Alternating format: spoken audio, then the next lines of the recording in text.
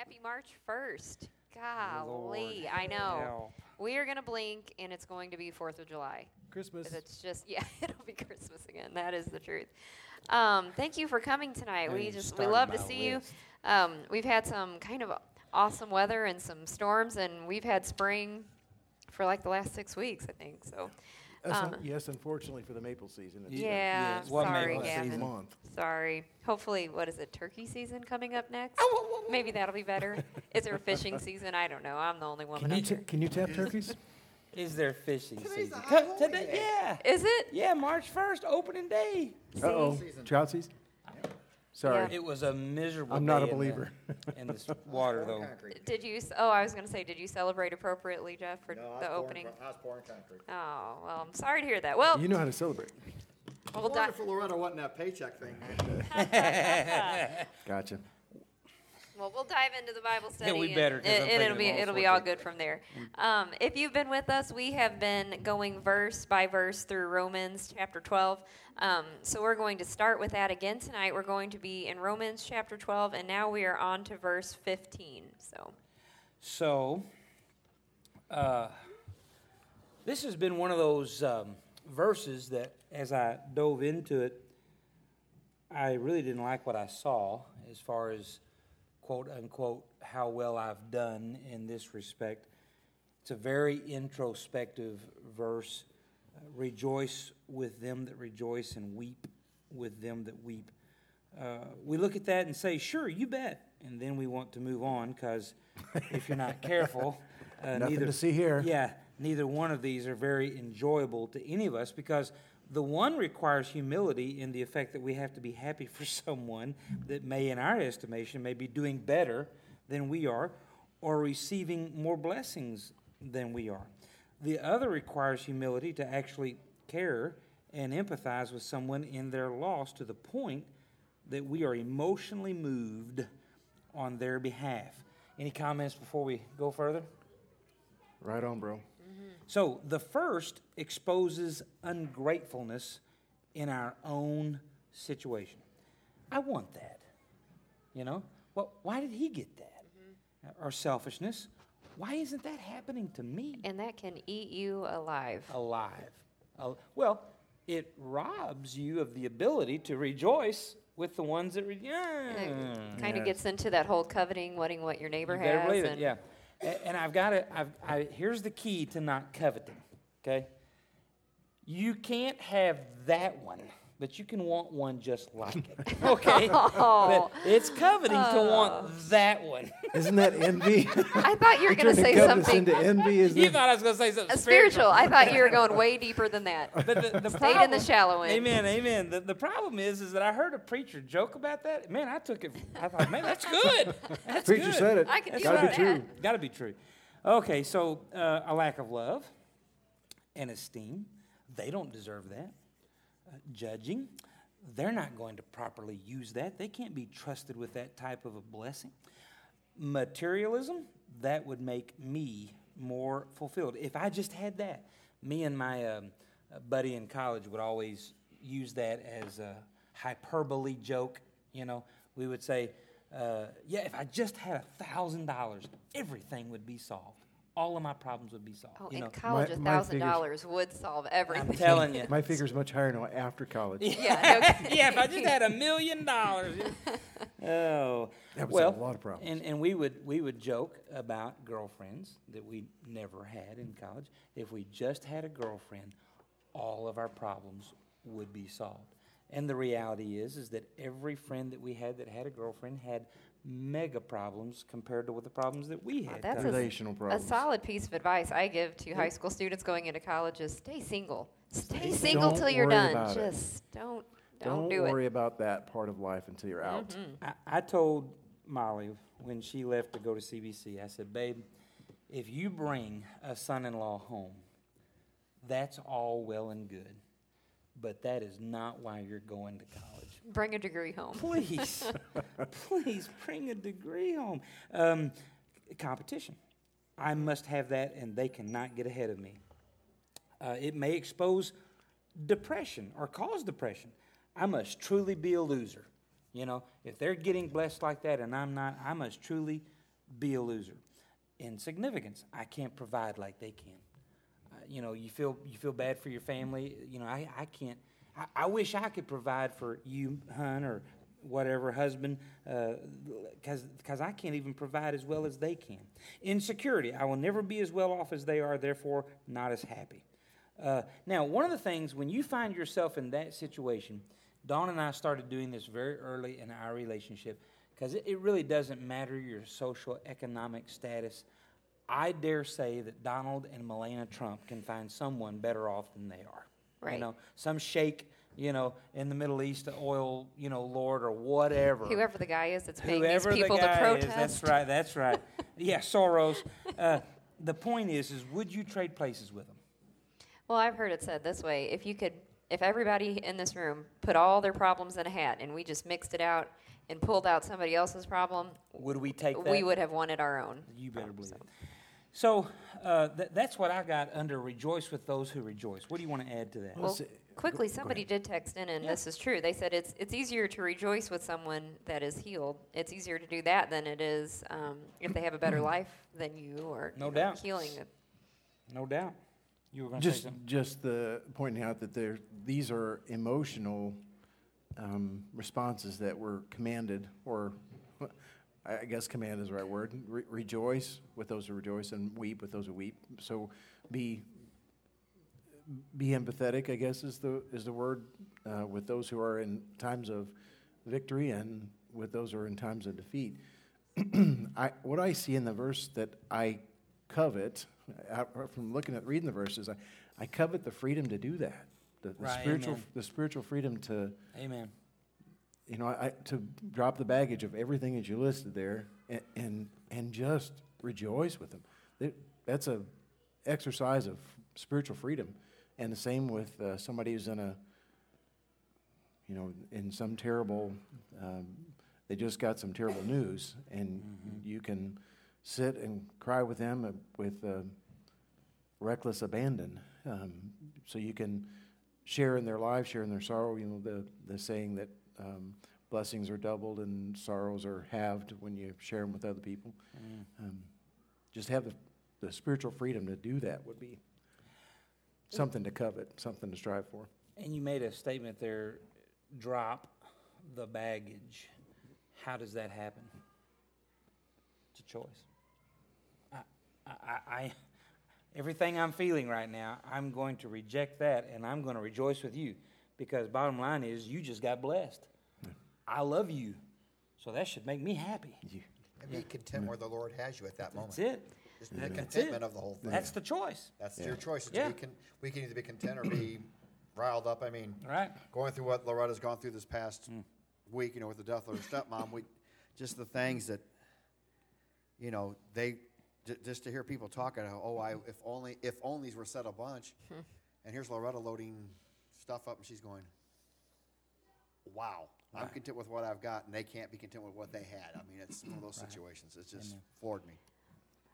Some freedom in that, too. Amen. Well, a question I have for you is, who are you supposed to rejoice with? Rejoice with those who rejoice, mourn with those who mourn. Is that just the people you like, just the people close to you? And I think it's whoever in front of you. In college, when you are at a Bible college, at least CBC, and you are a preacher, you're supposed to be spiritual. I mean, you're right up there. You're right under the Trinity, type thing. The reality is that you're as carnal as everybody else, and you're just struggling to make it. But they don't believe that, and they don't see that. And so a program was started, Evangelism Explosion, EE, and one of the churches in town. And it was successful. I mean, very successful. Every night they went out, somebody got saved. Well, they would come back to the college, and they'd be, I wasn't happy for them because it made me look bad. Who had I won in the last week? Nobody, and that was a sin. But I think of that situation when I think of this verse, and Tara, obviously, the people that you love, you're going to have more opportunities with them.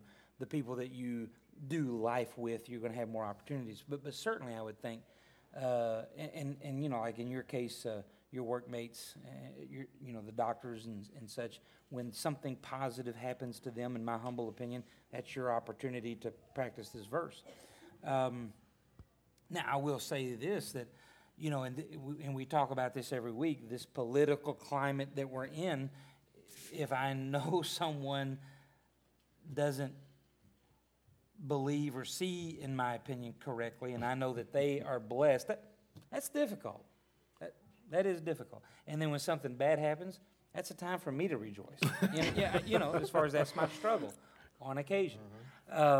And I think there's a fine line. I think Proverbs is pretty clear that when God sees righteous people celebrate when wicked folks are judged, he removes the judgment from the wicked folks. So he does not want us to take joy in the losses of wicked folks.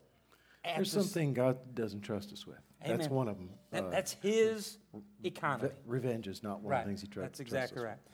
At the same time, you look at the Old Testament prophets, they slaughtered with a vengeance. So there is a fine line there.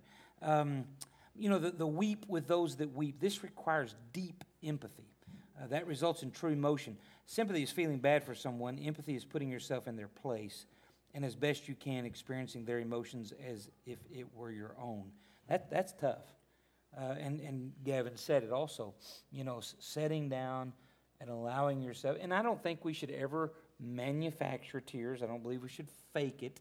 But, if someone's losing their loved one and you put yourself in that situation, the tears most likely are going to come. For sure, the somberness and the gravity of the situation. It requires time. It requires love. Sacrificial love esteems others better than yourself. A choice you are most likely never going to feel like it. It is a choice. You're not going to feel like it. But I had an old coach, and to sum up for what we're supposed to do for others, like Tara asked, he always said, with victory comes humility. You don't rub it in your opponent's face when you win. And with defeat comes rejoicing, because you rejoice for the other. Even though they just, because when you played high school hockey, you played the same. When I was a kid, it wasn't 25 teams playing hockey. There were 6 teams that we played. And so in a played them a lot. 30, 40 game season, you played them a whole bunch. Right. And by the end of it, you knew each other very well. And Right. after playing from the time you were 6 till you were 18, you rejoice in that opponent. And my coach said, if you can't do those two, as you can rejoice in your defeat and have humility in your victory, you're not on my team. Amen. He said, I don't want to see you out there. Man, where are those coaches today? Good. I mean, but he was a philosophy teacher in high school. but he just sat there and said, I love it. Here's your philosophy, boys. This is what I want you to do. And it stuck with me that as a Christian, I should have the same attitude. Yeah, that's a pretty good application. Yep. Yeah, it is, and it's that's biblical Yes. philosophy. Humility in your victory, and what you say, rejoicing in your loss. Yep. Because somebody else won. Yeah. Esteem others higher than yourself. I don't know who taught it. Was it my dad or my mom or my brother? But somebody, convinced me to congratulate the other guy, even if he just beat me. Yeah. Good shot, good hit. That's what I'm saying. When you skate off the ice, he says, I don't want to see my team skating off heads down. I want you going around acknowledging when you lose, acknowledging that handshake. Good game, you guys. You guys beat us this time. We'll get you next time. Be a sportsman about it. Yeah, amen. So I kind of looked at this just in my place in life right now, how this applies to us. And I feel like we're so often like, I've got my family and I'm trying to take care of this family, and it's so much work and it's so much going on. And for me, this meant kind of be present with people. Just to be there, be present, know what's going on, be happy for them, be sad with them, just be there, period. And I'm struggling with just reaching out to people and saying, just for lack of time, and I hate to say that, but the truth is that's what it spoke to me, is I need to reach out more and make more contacts with people. Hey, I heard you had this going on. That's so awesome. I'm so happy for you. Or, I heard you're struggling with, and just be there more.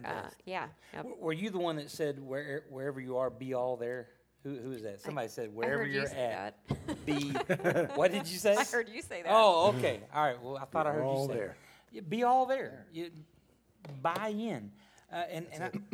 Terry, I think we all, to some level, struggle. And I've tried to tell the church, especially, at the end of the church, meaning at the end of service, is honestly the worst time to try to get my attention. Simply because I'm trying to find folks that were there for the first time. I'm trying to touch them, if you will, connect with them. And I know unwittingly and unintentionally at times I have brushed people off. It's not intentional. And I've tried to let people know. One of those conveyor belt handshakes where you pull That's the right, person yeah, through the yeah, line. Exactly.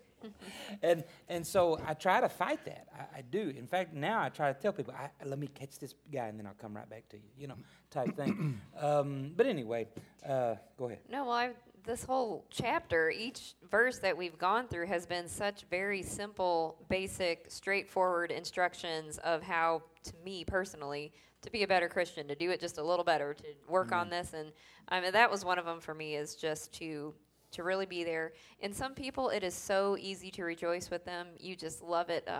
My sisters, my parents, family, my kids, their friends. It's so easy to be so happy, but it's for the other folks that you don't appreciate. Yeah, I might miss that one. It's not always easy for everyone to rejoice with them, but it is required. Thinking about the next place you got to be sometimes, and you see somebody that's struggling. It's tough to stop. Amen. All right. Well, we're going to take a quick break, have some announcements.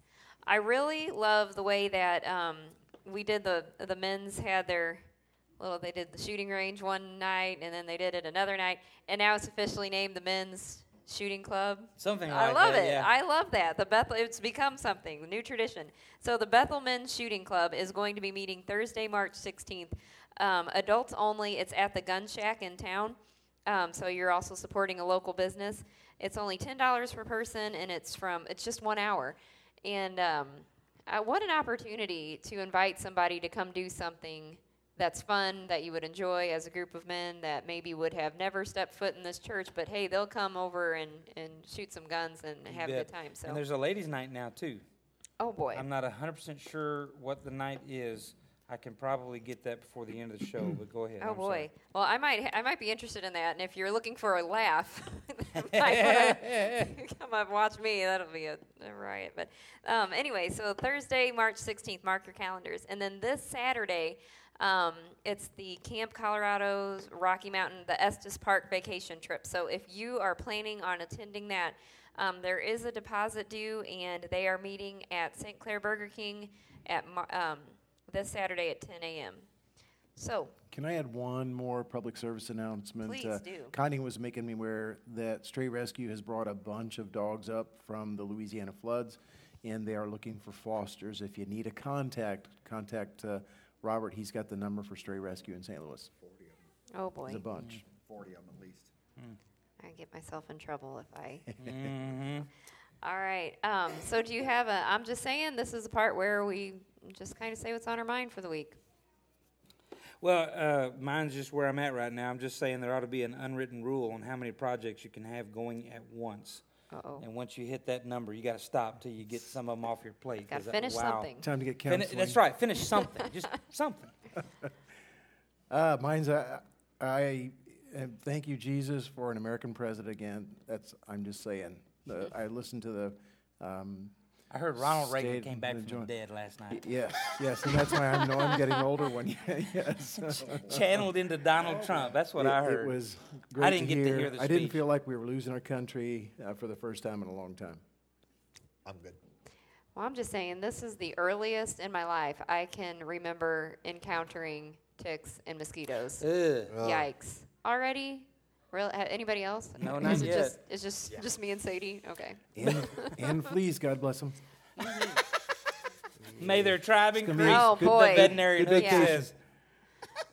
All right. So for our next segment, we are going to talk about revival. And starting with, what is revival? So revival, simply put, is someone being revived. Vive means to be alive. And so you come back to life. You don't need to be vived, you need to be revived. And so in a spiritual sense, obviously, it is a group of God's children coming back to a place of wholeness, renewal, whatever you want to call it along those lines. 2 Chronicles 7:14, is revival. If my people, which are called by my name, will humble themselves, seek my face, pray, turn from their wicked ways, I will hear from heaven and heal their land. That is revival in a verse. I heard a guy, Richard Land, preach a sermon, and the points were, remember what it was like when it was right, realize when it's not that way any longer, and return to the old ways. Good stuff. Acts 3:19-20, repent ye therefore and turn again, that your sins may be blotted out, that so there may come seasons of refreshing from the presence of the Lord, and that he may send the Christ who hath been appointed for you, even Jesus. Essentially, you've got to break it down if you want to really grasp and understand revival. There is no community and, if you will, collective revival without there first being personal revival. I think it was Jerry Jolly that said that if you want revival, if you want to see revival, then get alone with just you and the Lord, put a circle around your feet and say, Lord, revive everybody in this circle. So personal revival starts here. True repentance, daily living out the Spirit's direction. Church, individual members experiencing revival. Community, individual churches experiencing revival. Regional, individual communities experiencing revival. And so that's how it grows. It goes from the person to the church to the community to the region. Comments? Well, I just went to the couple of the Old Testament examples of it when Josiah, and I think the United States is ripe, maybe that's the word, ripe for revival when a people becomes hungry for, one, they're hurting, two, they're seeking God's will or seeking purpose in their life. They may not even realize yet that God has it for them. Hungry for truth, hungry for rightness, for goodness. They've had enough of sin, of evil, of pursuing their own ways. And when God's word meets that point in a culture's crisis, I think revival comes. That's what happened in Josiah's time. He had sent I can't remember who he sent to the temple, but he said, go to the temple, make sure that the monies that have been received are being used to rebuild or repair God's house. They went, and while they were there, the priest said, hey, look, we found this book. I'm not sure what it is. I mean, that's a sad state of affairs for God's people to not know what God's word is. But they said, they took the book back to Josiah, and they said, look what we found. They read it. Josiah tore his clothes and said, God's wrath is coming. And revival broke out across the country. He started tearing down altars, places of Baal worship. He just really started a revival in the country. I think that's where it starts with us too. We have a hunger inside that we start to acknowledge is not going to be filled by anything here on earth or fleshly or physical. There's something inside that we need satisfied or healed, and it's not coming from anything physical. And then you start to look at the supernatural and come to God's house, and that's what started it for them. And after the reading of God's word, Josiah read it to the people then, and then they wept. And then repentance is the natural response to hearing God's word if you're not in God's will and not in his way. And then the dominoes start to fall. We've got to acknowledge that some of the things that we're doing and teaching in the United States are not just ill-advised, they're out and out harmful. And the word evil comes from the word harm. People go, you can't say evil, you can't say evil. Well, if you translate the word evil in the Old Testament, it means harm. When we teach things that are harmful to young people about sexuality, that's going to bear fruit down the road, and it's going to bring harm to them, and it's going to leave them in a state of confusion and what is my life about. This certainly didn't bring the satisfaction that I thought it was going to be. We've got to break into the process of teaching kids and start saying it's okay to talk about good and bad morality in school. However that comes, it's got to come. You can't teach a kid physics, science, biology, and have them be an A student and not teach them good and evil. They get mixed up in drugs and they ruin everything that they've learned. They've thrown their whole education. They get involved in illicit sexual activity. They spend the next 5 years taking care of a child or recovering from an abortion, the emotional trauma of abortion, which they may never get over. You can't give them an A-plus education without morality being involved there. You can't subtract it from morality from education. You can't subtract it from any area of life. So we've got to start teaching kids this. I'm going to put a plug in here. This is Frank Turek, another one of my spiritual mentors, heroes, and this is his latest book, Stealing from God. And philosophically, in the area of reason and knowledge, the case for atheism is collapsing. I've said before, the case for evolution is collapsing, and I still hold to that. And there's just a few, I guess, very well-placed people who are saying evolution, evolution, evolution, and teaching that in college and in elementary school. But now the case for atheism is collapsing, and this book is just another, I guess, nail in the coffin of that. We've got to start teaching our kids that, one, that God exists, first and foremost, that this world has a creator, that there are natural things that flow from being created. Reason is one of them. If chance and time were the reason we're here, reason doesn't fit.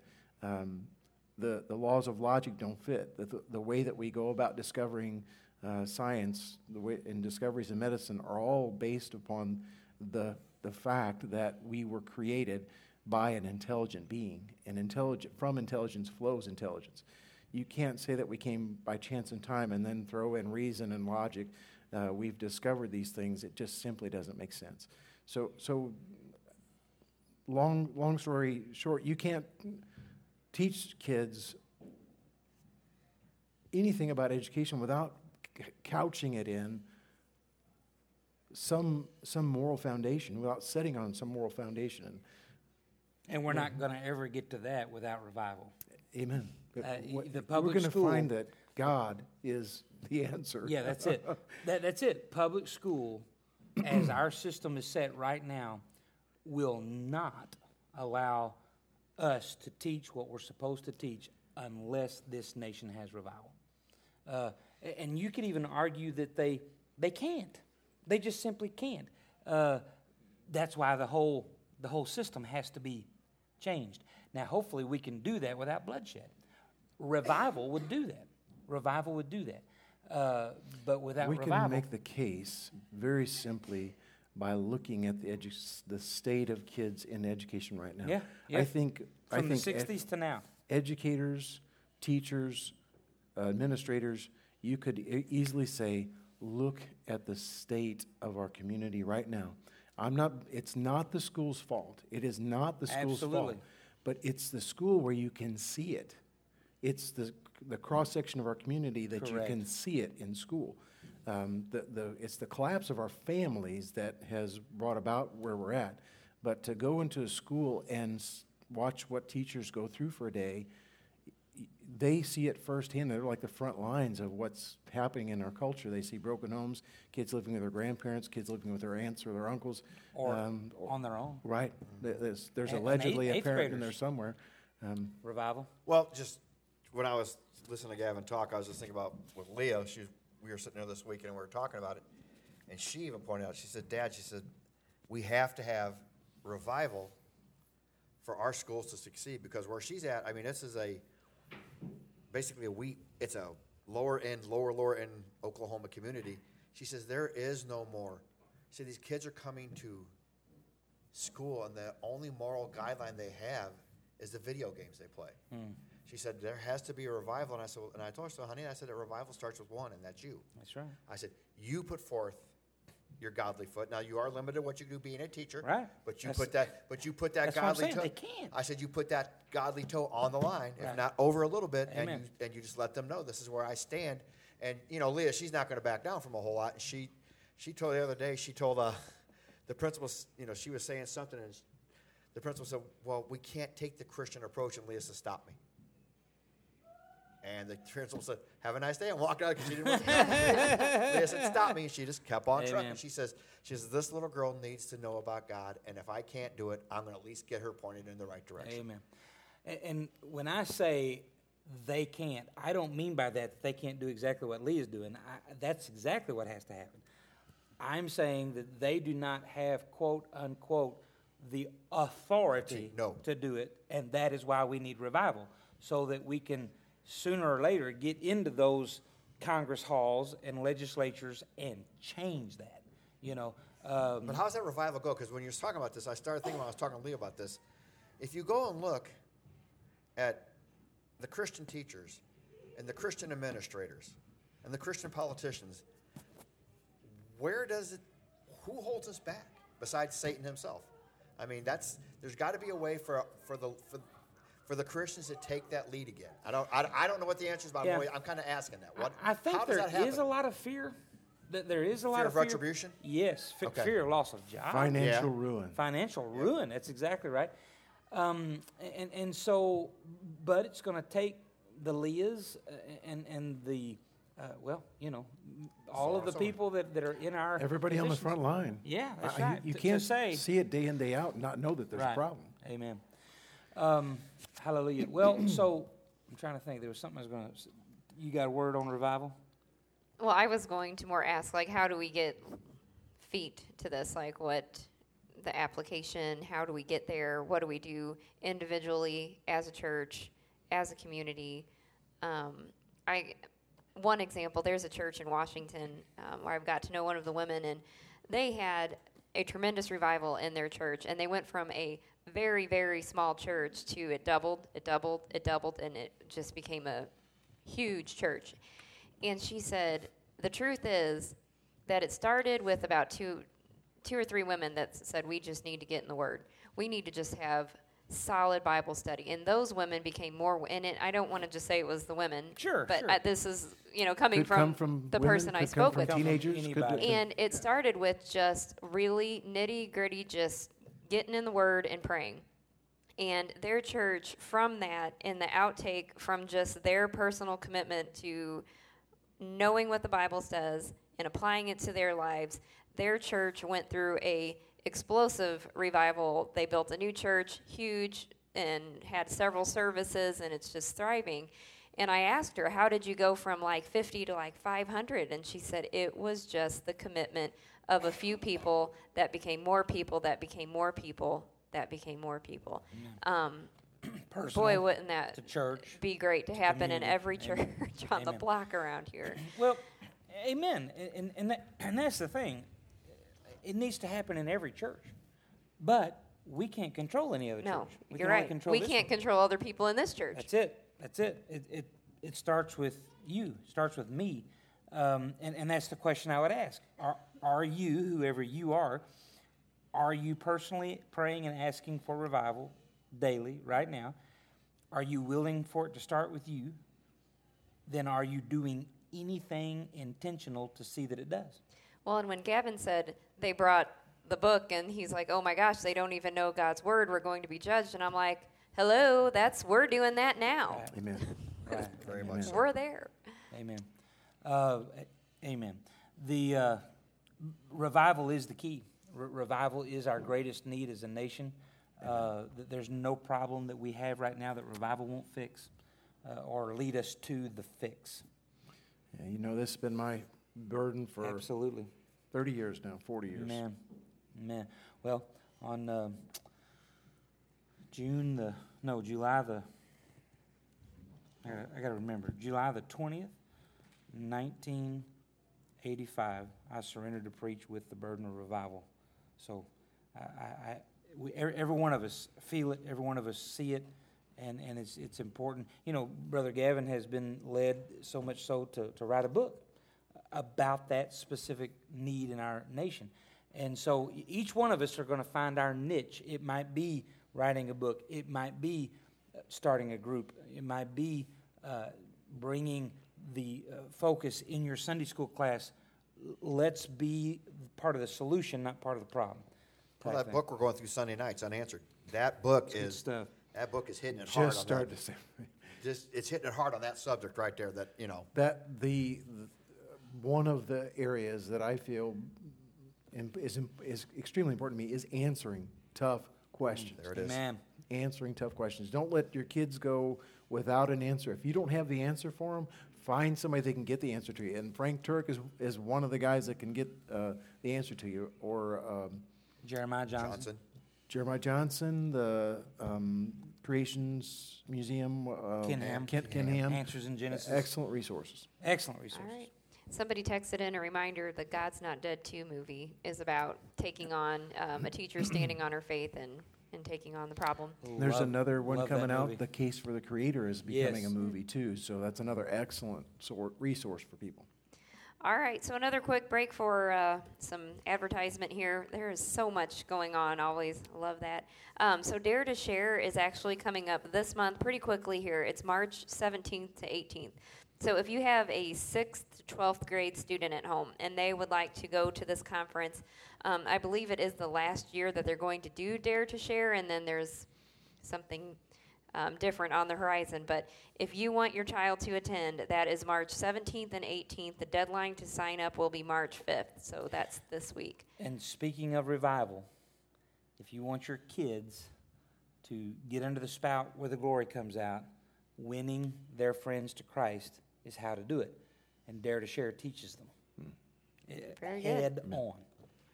And just some things to be thinking ahead to and praying for. The Easter Walk is, if you have not marked your calendars, it's April 7th through 9th. So be praying for that.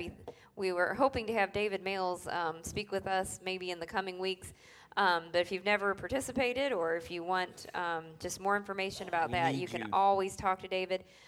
Bethel Homecoming will be coming up May 21st, and it's not too soon. Like we said, we're going to blink, and it's going to be 4th of July. You can already start praying for Vacation Bible School in June and Jesus Camp in July. So that's a lot. It's going to be here. We're just going to blink. So this is one of my favorites because I just think about it constantly. I know I'm getting older because... You shouldn't think about constantly. Think about it a lot. I know I'm getting older because I found that I listen to talk radio more than I do music on the radio when I'm in my car. I was like, oh my gosh, I have become my dad. I'm there. I can remember sitting in the back seat like, Dad, can we just listen to some music? And, like it was Paul Harvey and now the rest of the story. And, and then it just went on and on and on. That's all he listened to, and that's where I'm at. Can't help it. I'm a talk radio honk. My kids hate it when I'm in the car because that's what I want to listen to. They're going to get a little speech too, or a little when something's said on the radio. You better believe it. I'll turn the radio off and just rant for 30 minutes. You bet. Now you're getting a sermon, kids. That's you're welcome. Right. This one's that's free. Right. I know I'm getting older because a 12-hour drive was nothing when I was younger, and now it's a non-negotiable without help, and a 4-hour stint without a potty break is messy. Oh, my gosh. I'm telling you. Really? It's bad. TMI. That's TMI. what a lot of our road trips are like with the toddler. I'm there. I don't know Lord why help. 12-hour trips are easy. They're still not easy. From like 4 to 40. And then after 40 is Well, I can remember, college, I was an itinerant preacher, so I would drive to Tulsa, I'd drive to Oklahoma. Oh, yeah, drive overnight. Oh, loved it. Looked for the opportunity. In fact, thought I might just do that for a living. Drive all over the... No way. Get that. Driving through the night. That. Do you really? Oh, Loretta says the best thing in the world, the way I love to drive, because I turn off the radio, she falls asleep, and I just go. Yeah, can I just confess I actually do love to drive on a road trip. I like to drive. I like to be the driver. I like to drive through the night. Yep. And everybody's asleep, put in a little iPod. Used to. And just, I don't 4 hours later and, I sat there, and I guess the last time I did a long haul, I drove from 13 hours from St. Louis to South Carolina without stopping. And finally, Loretta says, how big is your bladder? You have to stop somewhere. So, honey, I stopped for gas long, and I didn't even go outside. I just plugged it in and ran. She goes, my goodness, how do you do that? But it's just one of those things. I love it. I like your style. I like And there's no noise. It's just me in the car. I mean, that's go. I would be out. Oh, yeah. I can't sleep in a car, so that's why I'm always like, I'll drive. I know I'm getting older because I was explaining first about an eyewitness account of Ronald Reagan's speech after that. Yeah, I'm getting older. Yes, To another guy that we were comparing Trump and Reagan last. Who's Reagan? Yeah. I knew I was getting older when I sat there this past weekend, and I was watching my my children. You know, you always keep them in that young state. And all of a sudden, I was watching all my nieces and nephews who are all now in their 20s, and almost some starting to push 30, just going, what happened to the time? And who are these people anyway? Because I don't remember them. You know, when did they grow up? And it's like, I'm getting I older. get those moments. I get butterflies in my stomach. Holy smoke, 20 years went by. Yep. Without. Well, we were sitting there, so funny because they were sitting there talking, and somebody turned around and said, who are these kids? They're not our kids, because our kids are still playing in the mud in the backyard. That's I said, right. they're our kids, guys, and we're old. And then I turned around and noticed the kids were playing a card game, and all the adults were on their phone. Wow. I was like, well, that role reversal happened quick. I wouldn't have admitted that. You know. I wasn't. I don't know. All right, so for our third topic, I'm actually, Ben, going to let you kind of introduce this, because I think the rest of us are still a little confused. But you have a topic we found ourselves needing a third topic once we discovered that Brother David was out of town. And so I just volunteered for us to discuss this renewal retreat that we're having. Let me try to make it as painless and quick as possible. For 19 years, I've believed we needed to do this as an association. Speaking of revival. Yeah, sounds a lot like revival. Yes, ma'am. Because the Merrimack Association, some 24 churches 19 years ago, is 20 churches now. Will soon be 19, will soon be 18, will soon be 17 type thing. And we're losing churches every year to death. The churches are running out of people. They're dying, meaning the members are so old, they're dying. And the churches are having to close their doors. We've got about 10 to 12 of those 20 churches left that are actually, to some level, growing. So we're in a mess. And then when you go to the state association, same deal. Really, honestly, statistically worse because there's more churches there. But you could statistically probably prove that there are more churches that are 30 and under in the state association of some 48 churches than there are anything else. That's a sad state of affairs. And this isn't churches of 30 that were planted 5 years ago. This is churches of 30 that were planted 100 to 150 years ago, and they're dying. And there does not seem to be urgency. You know, I'm trust me when I tell you that I could give you personal antidotes, if I'm saying that right, that would bring you to tears of the lack of urgency of the pastors, if you will, of seeing the need. You know, they're basically looking at the grave site of the church, and there doesn't seem to be any urgency. What was your story about the dog? If you saw a dog on the side of the road, and that was really good. Yeah. So this comes from Brother Jesse Thomas at school, Central Baptist College, and he said, "I wish I had the time to tell it to you the way Brother Jesse did, but he spoke so slow." He said, "Boys, if you see a dog on the side of the road and that dog's not moving, and you pass him and he doesn't move, you can, he's probably dead. 3 days later." You go by and that dog has not moved in the same position and starting to smell a little bit and the such.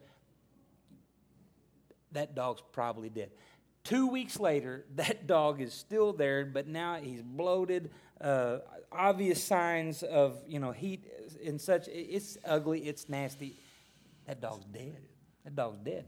And he said, if you see a church that has not baptized anybody in a year or two, and they don't have anybody checking them out, they don't have any ministries going on in their church, that church might be dead.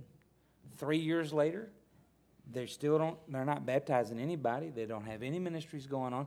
Now there's a little bit of infighting. There's a little bit of, maybe a few folks have left. That church might be dead. 7 years later, it's obvious signs of bloating, and that church is dying. Church is dead. And so, we won't be talking about that at the Renewal. Don't bring that up. Yeah. Right. But I need you to pray. So what I want to do is I want to throw out the 11. That wouldn't be an encouragement. It would not be an encouragement.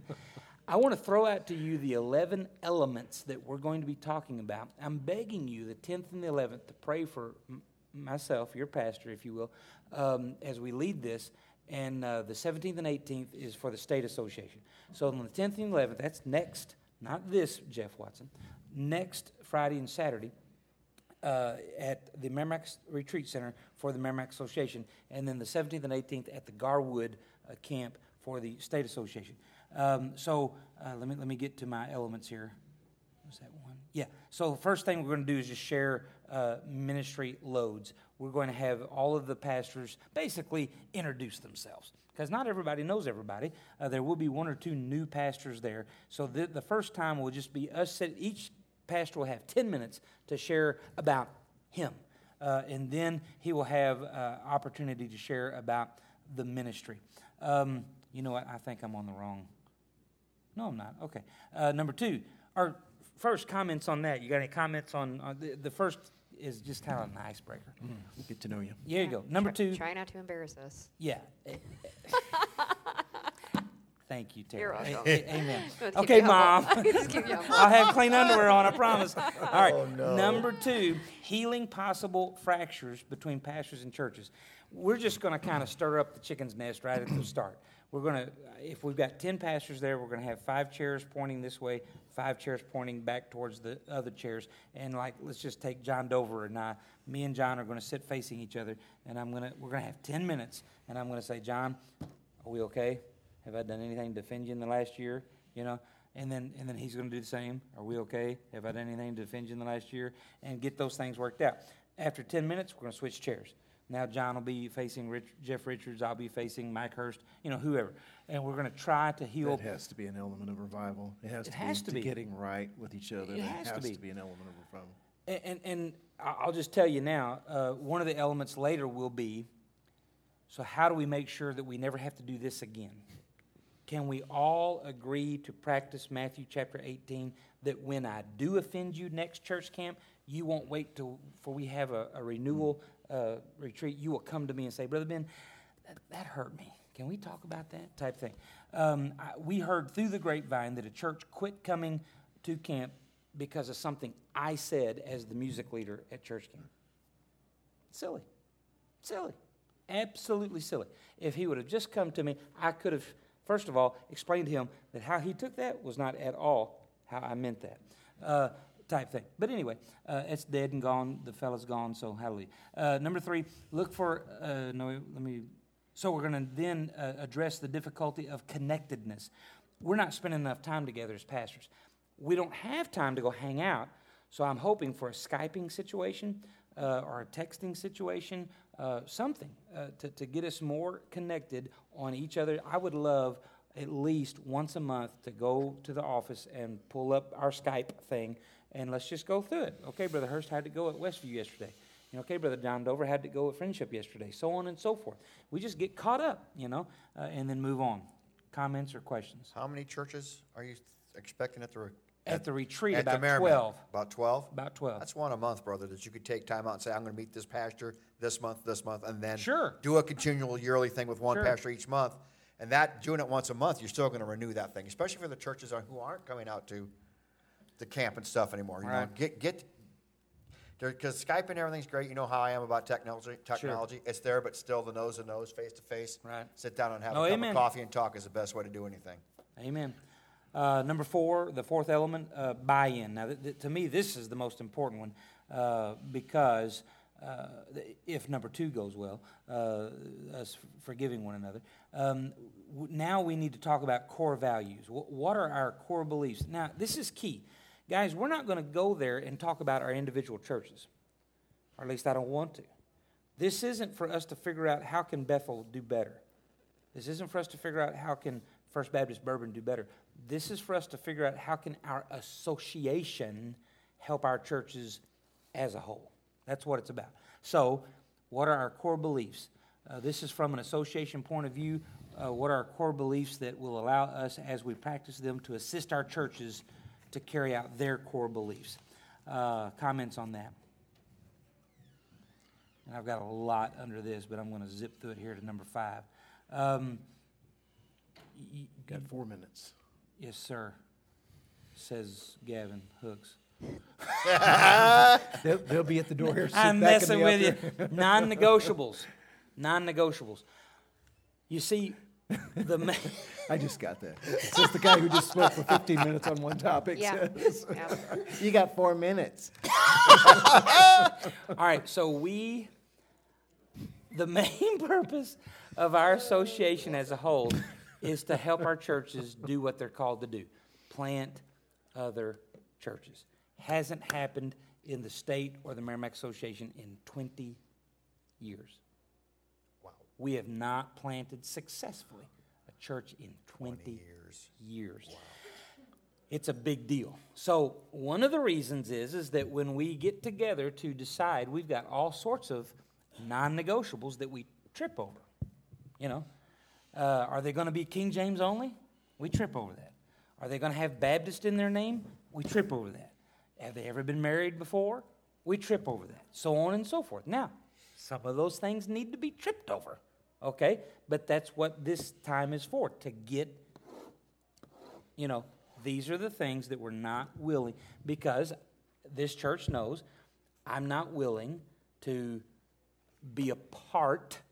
I can't control what an individual church does. But if we're going to plant a church and I'm going to be on the advisory committee, I'm not going to try to hire a man that is divorced. Not because he's no longer a Christian, got nothing to do with it. The scripture is very clear about a senior pastor. So with that said, that we got to get through that. We got to figure out where do we stand on that. And if the association says, Brother Ben, we don't believe we should trip up on that no more, then I'm going to tell them, okay, don't put me on the advisory committee anymore. Because if I have to stamp my approval to it, I'm going to vote no on that. And so we will, if you will, get more done once I know that that's a non-negotiable, that they're not going to trip up on no more type thing. Obviously, I don't think the King James only is something worth tripping up over, but we got to talk that out with the guys that do and such of that nature. That's number 5. Comments? Someone texted in, some pastors essentially don't see problems until someone from outside their church might help bring it up. That was a comment. Sure. Well, absolutely, and that's what this is about. This is for us to come together, and that's the thing, guys. It's not my intention to sit there and lecture these guys. My intention is to throw it out and let's talk about it. Conflict resolution, I told you about that one. Number 7, association focus. Hopefully, at this point, we've gotten a lot of healing done, and so at number 7, we're going to hopefully get to, okay, so where to from here? Number 8 is state versus Merrimack. There were some issues 50 years ago. I just want to talk about that and hopefully lie that to bed. Number 9, reaching out to those not here, the 99 or the 1. Let's identify those that are not here and then divvy up those and go after them. And I'm talking about the pastors of the churches. Number 10, a possible strategy to reach Missouri. I've got a few that I'm going to throw out to them, but I'm going to be asking them for possible strategies to start planting churches. And then lastly, have a 100-day strategy as to how to move forward from here. Comments? I wouldn't say a thing if my life depended upon it. Come on. Amen. We need it. We do. We need to pray for you, for sure. That's please, a task. Please. And here, as far as the comment on having someone from the outside, it's taken me 19 years to get them to do this. That might be a good idea later down the road, and maybe, But I have to trust the Holy Spirit. I have to trust that the Holy Spirit knows what He's doing. And I have felt led to do this for 19 years. And so I'm simply trying to follow the leadership of the Holy Spirit. If I called those guys and said, we're going to bring in a consultant, they would say, have a nice time. Because we tried that. We tried that about 10 years ago. We tried to bring a guy in, and it was ugly. It really was. So I'm hoping and praying that this will be a first step, that if that is needed later down the line, then that can happen. Very good. All right, that's all we have for tonight. Next week, we have another night of regular services. It's Crazy Sock Night if you have a kid that you're bringing to Awana. And that's all. Have an awesome week. Thanks, Amen. everybody. Thanks, guys.